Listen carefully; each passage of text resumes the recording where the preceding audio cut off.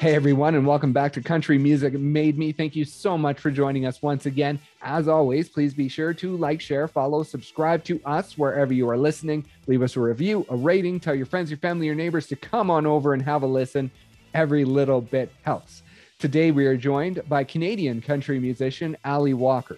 Now, she grew up in Prince Edward Island, and music was a big part to her childhood. She started piano at a young age. She moved into the drums, and she actually learned the bagpipes at a very high level. And then in high school, she moved into singing and playing guitar. That's when her love of performing really grew. Now, after a year of university at home, she packed her bags and she moved to Toronto to chase the dream of a career in music. Now, 10 years later, she continues to chase that dream. And the positive thing is, it has been a continuous uphill climb to success. She recently released her new single, Country Music, and is set to release a new album next year. So please enjoy our conversation with Ali Walker.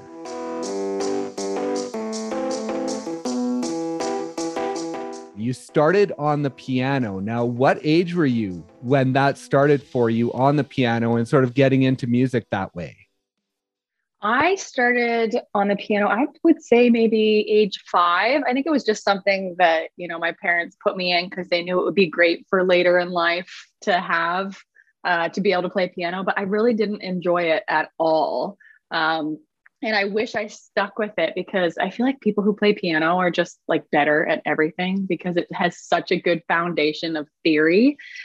So I didn't stick with it, but I can play it now. Like I can just pick it up and write a song, which is like really all I need to do for right now. But then I went on to drums because I was the Yes. biggest tomboy ever. And I loved like Avril Lavigne and Sum 41 and Our Lady Peace. So I was just, jamming out on the drums. So what was it about the drums at that point that made you sort of want to switch from the piano to that?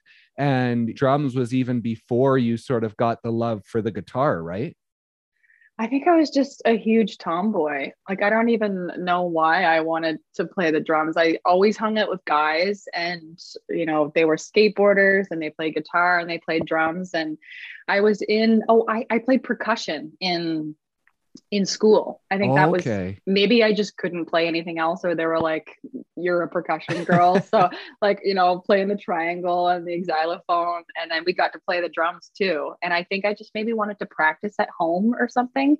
And I begged my dad for like a solid year for a drum set. And he totally convinced me that no, we're not getting you one. And then on Christmas Day, he surprised me with just the snare drum. And I'm like, well, what am I going to do with just the snare drum? But then he's like, go to the garage. And it was like, it was the best Christmas ever. And I have a Christmas song out where I just like put together all my little clips from home, like home videos. And Yep. I have that clip in there where I got to see the drums for the first time. And so how far did you go on the drums? Like, is that something that you can play at this point? If you were to play it on an album or on stage, could you actually hold your own at this point?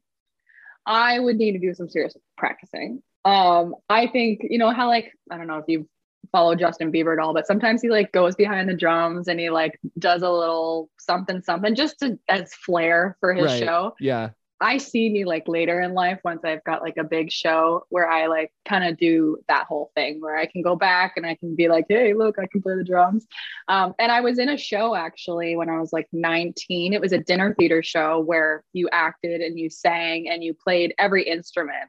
And so I got to like play drums and sing at the same time. And so I would say I would need some practicing, but yes. And on stage as well, when you get a big show, is there going to be any bagpiping involved? Because Oh. that's an instrument that you learned growing up as well, right? Yeah, that one was the one I stuck with the most. I loved it so much. I competed at a pretty high Oh, level and really? oh yeah, like we won, my band and I won the North American Championships in Ontario, which got us the qualification to go to the Worlds in Scotland. So our whole Wow. band went to Ireland first and then Scotland, and we got fourth, I think, in the world for our grade. Like we were in kind of a lower grade, but um, it was awesome. And then I competed solo as well. And then I also like it was a good moneymaker as a teenager. So I would be playing all of the funerals and weddings and like because I'm from PEI, and Yeah. bagpiping is like, it's pretty normal in PEI because a lot of people actually do play the bagpipes, and there's probably a lot of like Scottish heritage or something. So they're always asking for a bagpiper to like march an important person into a dinner or, you know, things like that. So I made good money as a teenager playing the bagpipes. But show wise, I have with my cover band back in the day, like, I don't know, 5 years ago, I have an electric bagpipe. So you can actually plug it into the PA. Oh, really? And yeah, and bagpipes are very hard to get on tune. So this one, it can change like any key. So whatever the key of the song is, the bagpipes can go to. And I would play it, and it, you know, I don't know if it went over amazing, because in Toronto, it's like, just play some rock music. We don't care about country. We don't care about Celtic. So yeah, it would have to be the right song. That is awesome. I didn't even know they had electric bagpipes. That's cool. Yeah. Yeah. They're called red pipes or something. It's pretty cool. Yeah. You just plug them right in. That's awesome. And so growing up, all this instrumentation and learning these instruments, where did that come from? Were your parents musical people that kind of guided you into this, or was it all on your own that you sort of gained this love as you grew? No, my parents weren't musical at all. Like, they can both sing on key, which is good. Well, yeah, yeah, no, they can. But no, they were just the type of parents that put you in everything to see like what I liked, which was a good and bad thing, because as soon as I got bored with something, I'm like, okay, next. So I tried everything, from every sport to every musical instrument to dancing, which was great actually, because I got to realize, oh, I really do love bagpiping. Or once I got into singing, oh, I really love singing and music. So not musical whatsoever. But it was just because they put me in everything, and then I found out what I actually liked. And the singing, I believe, came in high school for you. So was that something that came natural for you? Or when you discovered that you did enjoy it, did you have to work quite a bit at it to sort of gain that voice? Yeah, without sounding too into myself, I am the type of person that I am good at a lot of things. Like, I'll just pick it up really well, but singing, I had to work at, and it didn't come as naturally as like a sport or something else. So it was, I think maybe that was what I liked about it, is there was a challenge, and I could see myself getting better and better and better. So there was that progress. So when I auditioned for my high school musical, I never sung a note in public ever. Like, when my parents left the house, I would shut all the doors, lock everything, and then, you know, sing Celine Dion or Martina McBride to, you know, a YouTube karaoke track or something, but no one had Right. ever heard me. So I auditioned, and I got the lead female role in Footloose. And God, I'm glad that nobody probably recorded it back then, because I was probably terrible. Like, I had no idea how to sing, but they gave me the opportunity, which totally changed, you know, my whole life. And then that summer, I took lessons from the university professor at the University of Prince Edward Island to get into the music program at Right. university. So I took a bunch of lessons, but that's in classical music. So it's using like a completely different part of your voice, like your upper kind of opera voice. And I spent the year in university, and I learned like theory stuff and different singing techniques, but it just wasn't the space that I wanted to be in, obviously, country. Yeah. So then I was in the dinner theater that summer, where it was like so fun, and I got to act and sing and play all the instruments. And I'm like, oh, I really need to do this like full time. So then I moved to Toronto. You basically picked yourself up to move to Toronto from PEI on your own. You had one suitcase, you had no money, and you just decided to do this. And so, what was it within you that just spurred that on to say, I don't have anything, but I'm doing this? Yeah, I mean, I made some money that summer. I remember saying I was a thousandaire, so I probably had like $1,500, and that was a lot of money for me back then. And I had been really toying that summer with like, you know, do I want to go back to university? Do I want to like make my parents proud and, be a nurse or a lawyer or a doctor. Cause I always had good grades in school. So they just expected me to do something like great, Right. and not like be a starving artist for 10 years. And then I don't know, something just clicked because I was in that dinner theater and I loved it so much that I just saved up all my money, and I always wanted to live in New York City. So Okay. this going to Toronto was the Canadian New York City of not having to get a visa and not having to leave the country. And I had one relative about an hour outside of Toronto. So if anything went haywire, I knew one person. So it was like September, the end of the summer. And I just packed up literally one suitcase, my guitar, my $1,500, and moved to Toronto. I knew one girl who was on my volleyball team, and she had been in Toronto going to university, and she had this tiny little bachelor apartment, like right at Yonge and Dundas Square, which is like the Times Square of Toronto. Yeah. And she let me sleep on her floor. And after like 2 nights, she was like, no, this is too much. Like, get out. So Wow. then I kind of knew someone else. It was the writer of the dinner theater I was in that summer's girlfriend. She had a place, and I messaged her. Like, I was so fearless. Like, I would never do that now. Just be like, hey, I don't really know you, but can I stay at your condo?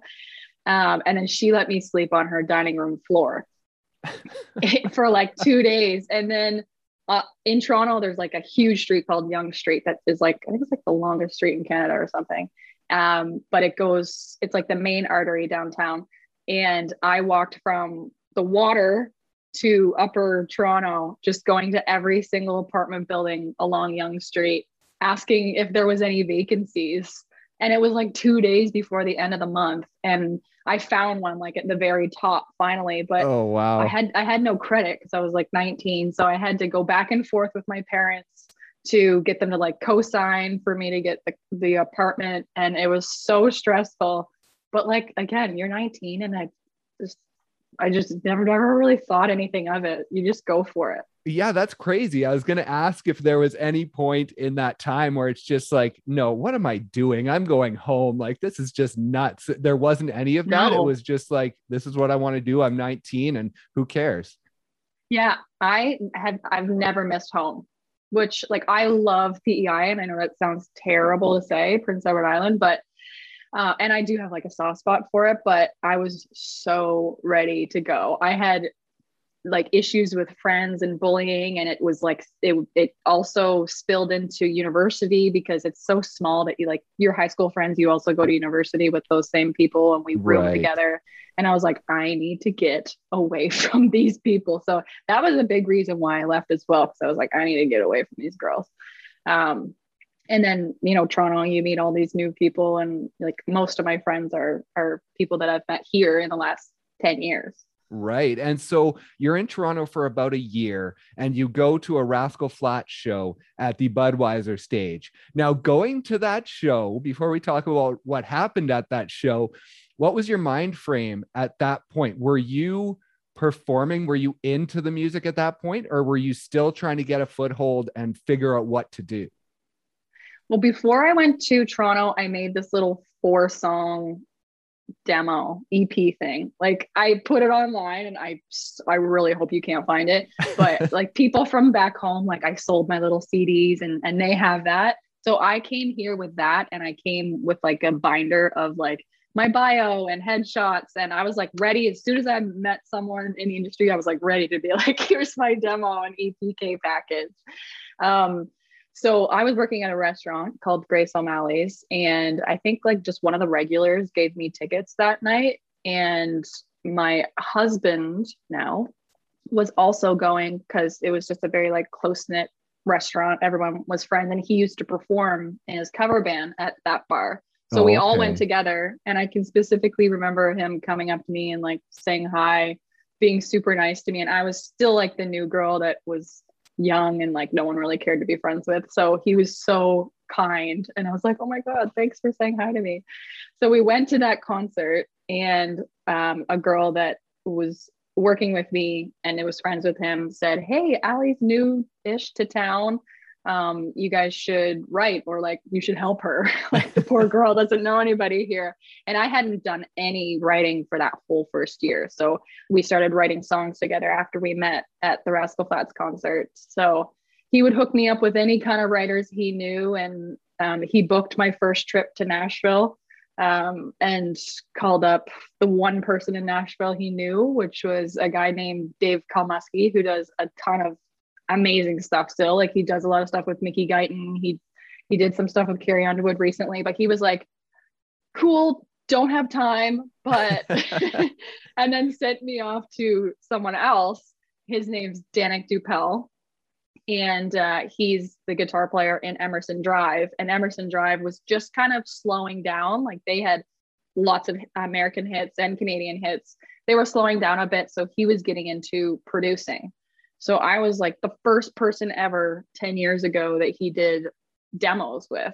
So he actually took me under his wing, and like I was writing with writers probably that I shouldn't even been writing with, because I had hardly written a song in my life.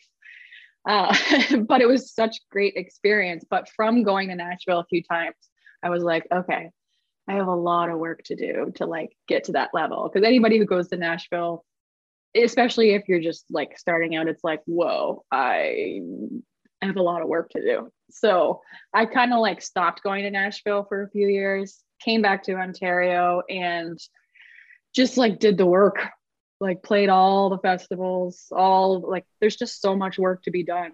And yeah. The 10,000 hours, you know? And we should mention that your husband, he was a musician for quite a while before you met him. So he had those connections, and he was a musician as well. And you guys started a cover band, right? And that was sort of the start of that 10,000 hours. And you would basically play anywhere you could for free, or if you had to pay to play. And so what was that time like just mentally for you, in sort of knowing you were building a career, but maybe having to fight through that thought of, what am I doing? This is so hard. Is this what it's always going to be like? Yeah.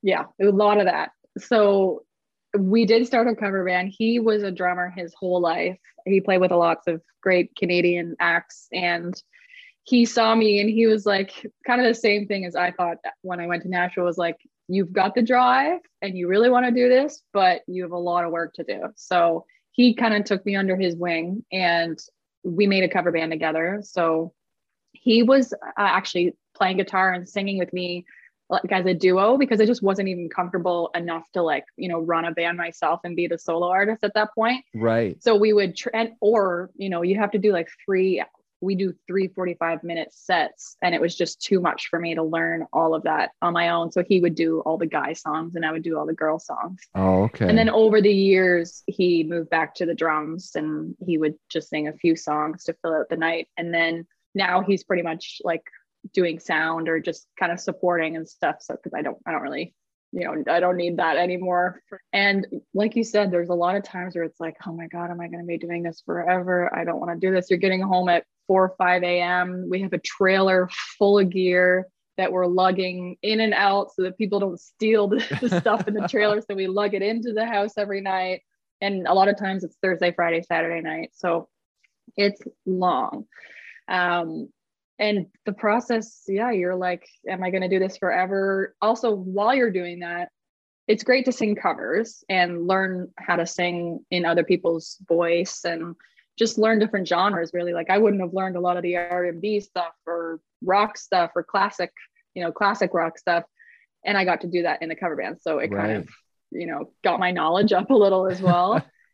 But it kind of muddies who you are and when you're trying to discover who you are as an artist, because you're like, oh, I'm just going to be like Carrie Underwood. I'm just going to be like Taylor Swift, because you're playing so much of that.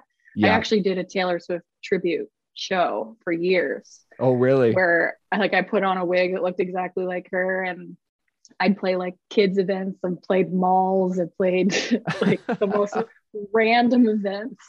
That's awesome. All of that, it goes under your belt to make you better. And I think one day my husband just said, like, you'll learn something new at every single gig. that, you know, you can take and put in your tool belt. And it's so true. I think something just switched that day where it was like, okay, I'm going to learn something in every gig. Or, you know, maybe if the sound completely turns off for 15 minutes, how are you going to, you know, make your audience still engaged? Right. So you can't get that unless you have that experience. And you talked about off the beginning, not necessarily being comfortable enough to be on stage alone and needing your husband there. Now, talk about that anxiety, because I know it's something that you have dealt with for many years, and it was actually like almost debilitating, right? To the point where you weren't able to do activities because of it. So just talk about that. And is it something that you have overcome, or is it sort of a daily struggle to continue to battle that? Yeah, I had anxiety over everything growing up. Like first day of basketball camp, throwing up. First day of school, throwing up. Like to the point, like it's so much anxiety where I am like throwing up, and not in an eating disorder way at all. It's just I'm so nervous that it just like expels from me. Right. And I was doing like a radio contest. I've gotten sick many times before going on stage, but I specifically remember this radio contest, and they were calling my name like, and next Ali Walker, and I was in the bathroom throwing up. So I like literally had to just like, you know, wipe my face and go. And I had to seriously work to get over that. And I think it was just like once I started getting into personal development and podcasts and really understanding like where the anxiety is coming from, and it really stemmed from just not feeling good enough or not feeling prepared enough. So now when I do a gig, I just make sure I'm 100% prepared. I know my lyrics, I'm confident, and also not caring what the audience thinks. So, Right. you know, back in the day, obviously I wasn't as good. So I would always think, oh, they hate me, or I'm not doing well, or is that person over there? They're talking to each other. They must be talking about me. So I Right. just had to get past that. Like, no, I'm here. I'm good enough. They want to hear me. I'm going to do great. So it's a lot of like, you know, self motivating. The nerves are still there, but I think I just have like the coping mechanisms now to get through it. But it was like 30 years of anxiety. Oh, wow. And so what was it dealing with that anxiety? And then you go into not only music, but also modeling and acting. Those are three areas that are probably the most judgmental careers that you could ever go into. And so, what was it off the start? And when you decided to sort of go both feet into modeling, like what was it within you in dealing with that anxiety, but being like, no, this is what I want to do? I think that like people think anxiety means like shy and not confident, but I've always been confident, but I've always had anxiety. So it's like two different things. So I've always like believed in myself, but I'm also like worried if I'm going to mess up. You know, it's like confident, but overthinking. Right. And yeah, a lot of times when I'm like super nervous about to get on stage, I'm like, why am I doing this to myself? You know, like, why am I putting myself through this hell? Because after the gig, I'm like, wow, that was awesome. It's so fun. And I think the high that you get after a gig is what just keeps me going.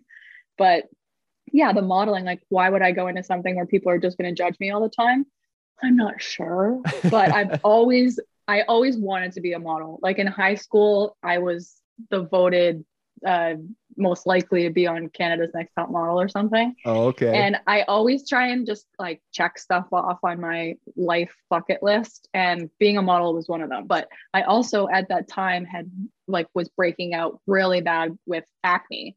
And that is like it ties into anxiety as well. And like my mental health going downhill because I just obviously was worried about a client booking me and then I show up with acne. So then you're anxious about, you know, them not being happy with you and again, judging you for what you look like. So that was a journey of like getting through what people think, but it's more than what they think. It's like they're actually a paying client and you're supposed to come with clear skin. So yes, I don't know why I put myself in these situations, but it was more of like a bucket list thing. And now I can say that I did lots of cool modeling gigs. So that's awesome. And going into your debut album in 2019, it was really based on sort of overcoming those issues of anxiety, of loving yourself. And so going into that album, were you doing a lot of work like therapy, counseling, or was that album really something that helped you get through that time and help you sort of raise up and realize that you were more than maybe what you saw in the mirror? Yeah. So the whole acne thing definitely started my self-development journey. And I've never gone to a therapist or a counselor, but I Okay. just took it totally into my own hands and like brainwashed my mind into positivity and like self-development. So I listened to every podcast I could at all times. Like I'd wake up, put it on, brush my teeth, always have something going on. And you can learn so much because a lot of times these self-development podcasts have therapists that come on and give you tools. Right. Or, you know, people who have been through maybe similar things. And so I just did all that. I read all the books and then music. So I would be writing how I'm feeling. And I really wasn't planning on putting any of it out. But when I was being like a little more vulnerable on social media, like I posted my first picture with like a face full of acne, and I realized people do actually like things that they can relate to. So Right. yeah, people, because I was before that, I was kind of playing the comparison game and like the Instagram game where you're totally like face tune your face and make you look way better than you are. And you know, I'm glad I don't do that anymore. And I just think it's a terrible thing for like young people to feel like they have to do that. But I did get trapped in that. But then once you go through the self-development and writing songs about it, it was like the audience it came basically. They're like, wow, I can relate to this girl. And so then I did start putting the songs out, and then each song kind of had to do with like mental health or bullying or loving yourself. And I didn't want it to come across in a way where I was preaching it, because I was literally going through it still. Like a lot of times when people are preaching it, it's really, they're going through it still and they want to like still have that conversation. So I Right. can look back on it now and just really realize those songs were like tools even for myself. And so going into that album, that was your debut album. So after all those hours you've put in, you're going into this album that you've written yourself. You didn't have any co-writers. You wrote it yourself. I mean, maybe your husband helped you along the way, but it was your writing. It's your debut album after all these years of grinding to find out who you are as an artist. So what was that moment like when you started putting out those songs and sort of that realization that you were becoming an artist? Oh, it was so nice because being a perfectionist as well, you never want to put something out unless you feel like it's 100% perfect. And I never thought I was ready. Right. I wanted to be ready, and I would say, yeah, I'm good to go. But I'm like, no, I could get better at this, or I could get better at this. It was also like, okay, you've been at this for 10 years. Let's just put something out. It doesn't have to be perfect. We literally recorded it in our basement. My husband produced it all. And I was like, let's just put it out and see what happens. So then I also, it was great experience of like releasing music on your own, because I put a song out like every month, basically for 10 months. Yeah. So it was like learning how to be an independent artist, like uploading the songs yourself, doing the photography yourself, doing the videography yourself. I had a publicist. That was really my only team members. We hired a publicist to try and get some media and like a little bit of buzz going, which was the best, like only team member to have for that project, because it really just elevated it. And I didn't have any expectations, but we got on a few playlists. And I think when the full album came out, we saved 2 songs for the album, and it went, number 9 on iTunes. And I was like, I'm cool with that for, a first album and a first little buzz. And then, it's been 2 years since that album. Yeah. And I'm obviously excited to like elevate it all. We've got a new producer, Danik, who is now full circle working again 10 years ago to now, because he's Right. done a ton too. He's had all these hits in Canada as a producer. So it was really cool to like get back in with him and just elevate it. Like I didn't want to stray away too much from the concept, because people do know me as, talking autobiographically and vulnerably. This is just kind of like, I'm in my 30s now. I've learned a little more. We've been through the pandemic. So it's still kind of autobiographical, basically, for this next album. Right. And I wanted to ask you about the pandemic because for 10 years, you were basically running 100 miles an hour on a treadmill. Like you were doing everything to get this career off the ground. And so through 2019, you release your album and you're building up all this momentum. And then 2020 hits. What was it like for you as someone who was used to just going, to all of a sudden have to stop and have nothing to do and not necessarily be able to do anything to move your career forward for a little bit? I kind of loved it. You didn't go crazy? No, I was like, oh my God, this is exactly what I needed, because I didn't know what direction to go in next. And people expect you to like put a song out the next month because that's what you've been doing for a year. Right. But I needed to like readjust, reassess, okay, what's my next move? And it gave me that time. I wrote a ton of songs. I used to put, like at the very beginning of the pandemic, because we had so much time, I was just writing on my own again. And we would do the little demos and then I'd put them on social media and get feedback from people. That was just on Instagram. They were called the demo decisions. And I was gonna record some of those. And then I just kept writing more. And my husband's like, you need to co-write more. I'm like, yeah, but we're in the pandemic. Who the heck are we gonna write with? And I didn't want to write on Zoom. I just didn't want to write on Zoom. But over time, it's like, okay, the pandemic's not going away. So I wrote on Zoom and it went well. Like it did go well. And I got to write and meet people like you that I wouldn't normally have gotten to meet unless, it's forcing us to go on Zoom.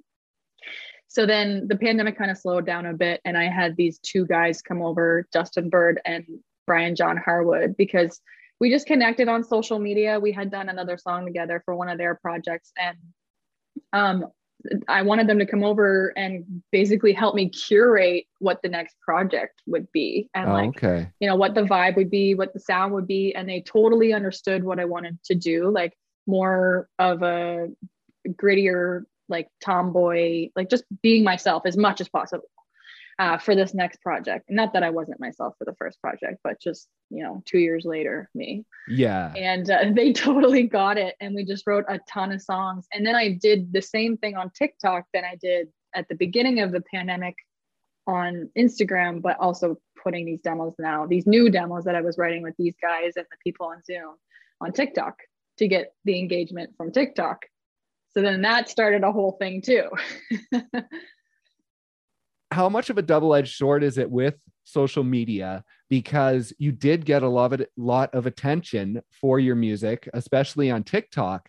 But I know you've talked about sort of the immediacy of it, and people hear that one clip and then all of a sudden they want this song now. And maybe if you don't give it to them now, they're going to go away and they're going to lose interest. And so how difficult is that in putting your music out there to see what they think, but then having a release schedule and not just saying, oh, here's the song, and just throwing it out if it's not ready. Mm-hmm. Yeah, because a lot of artists do that on TikTok. They're kind of using it as a marketing tool where they're like, hey, just wrote this song. What do you think? But then like it's fully recorded. The next week they put it out, right. The marketing behind it. And it's like, so I'm competing with people like that, but like, I'm just a little independent artist where I'm like, hey, do you actually like this song? Because I'm going to invest a lot of money and go and record this, and I'm recording an album. So like I want your feedback on like a bunch of songs and then tell me which like 5 you like. Right. So that was like an 8-month process of saying like, here's all these songs, which ones you like, which ones you don't. But then the first one did really well, which was country music. And they had to wait for all these other demos to come out for me to get the feedback. And then I recorded it all and then like figured out the marketing plan and the videos. And then I put the song out. So yes, it was like, oh, please stay. I'm not a signed artist at this point. And it's not a machine. It's me. I need to make sure I'm doing it right because I also haven't put music out in 2 years. So I want to do it right. Yeah. And I want to get like a little bit more of a team, and that takes time. And I think I was just super like open with my audience saying, this is the process. You might think you can just put a song out right away, but it's not. Like it takes time. So I think just telling them that this was my timeline and my process helped a lot too. Right. And coming off the last project and doing it yourself, writing it yourself, producing it yourself, was it difficult or was it easy to come into this project and sort of let go a bit and do co-writes? And I know you have a couple of songs that you didn't even write that you're cutting. And so how important was that to sort of come into this project with that attitude and not like, I'm just going to do it myself again because that's what I do, but opening yourself up to the process and to others? Yeah, I've always been open to co-writing. It was just, I guess, because the first album was just about like my feelings. I was like, nobody can really understand my feelings. Right. So I just wrote it all on my own. But for this one, I'm like, yeah, I want to make it still autobiographical, but I want to level it up. I want it to be able to be on the radio and be able to compete. So having those other people in that like have that in mind as well helps. And then also my producer, he's got someone that pitches songs to him for when he's working with artists. And he pitched me a bunch of songs. And the one song that I'm doing that was written by Ingrid Andress, I had already been pitched before, like 6 months before when I was working with a different producer. Oh, okay. And I was like, it must be fate that I am, being pitched this song twice. And then I was like, so I have to do it. So that one is on there. And then there's another song that's actually my next song that'll be out in January that I didn't write. And if I'm being honest, I'm like, I don't know how it's going to work. It's a great song. Obviously I wouldn't have recorded it if it wasn't great, but it's more like, the wording or, Kenny Chesney and Tim McGraw always sing songs that they don't write. So I just have to like look at what they say or like, making sure you're giving credit to the writer, but also how I relate to the song and how I think that the audience will relate. So it's just a different process of recording a song that you didn't write. That's awesome. And you mentioned country music. It's the first single that we do have. So moving into the album, what can fans expect from the sound as compared to country music and compared to your last album? Yeah, country music is very like a simple storyline song. So we didn't go too crazy with the production. It's just very like country, and there's like pedal steel in there and real drums. So it's just it's about the words in that song. Right. So moving forward, like some of the songs, all of my songs are very storyline and lyric driven, but there's some songs that are like heavier. Morgan Wallen's production and really his producer Joey Moy, who does all of like Hardy and stuff. Yeah, that's my main influence when it comes to sound, because I just love them. And there's not really a female doing that sound. And so when people say like, what's your sound or what you're comparable to, I like to say, if Thomas Rhett and Morgan Wallen had a baby girl, that would be me. Because Thomas Rhett's like family values and his songwriting, and it's very storyline driven. And then Morgan Wallen with his a little bit more grit. He's very like tomboy. Well, he's a guy, but if I was Morgan, I'd be a tomboy. And then the production. So that's the sound and the vibe of the album. Well, congratulations on everything, even though it has been a slow climb. I know that especially over the past 2 years, a lot of stuff has been taken off your dream board and a lot of bucket lists have been crossed off. So it's awesome to see that journey and that it is moving upward. Even if it's slow, it is going upward. So that's a great sign. Yeah, even like with this release, same thing. As an independent artist, you're just throwing something at the wall and hoping that it sticks. You do all your things you can. You can hire this person, hire that person, but you're always still competing like with a label artist. So you can't have certain expectations. But getting the cover of Apple playlists and Amazon playlists as an independent artist, it's like, yeah, we're ticking off some of the bucket list things, which is super awesome. So I'm just excited to like, hopefully, like you said, just keep that slow rise going.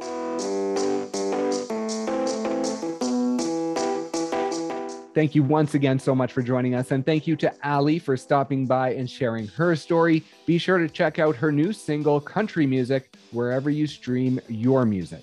Please also be sure to like, share, follow, subscribe to us wherever you are listening. Leave us a review, a rating, tell your friends, your family, your neighbors to come on over and have a listen.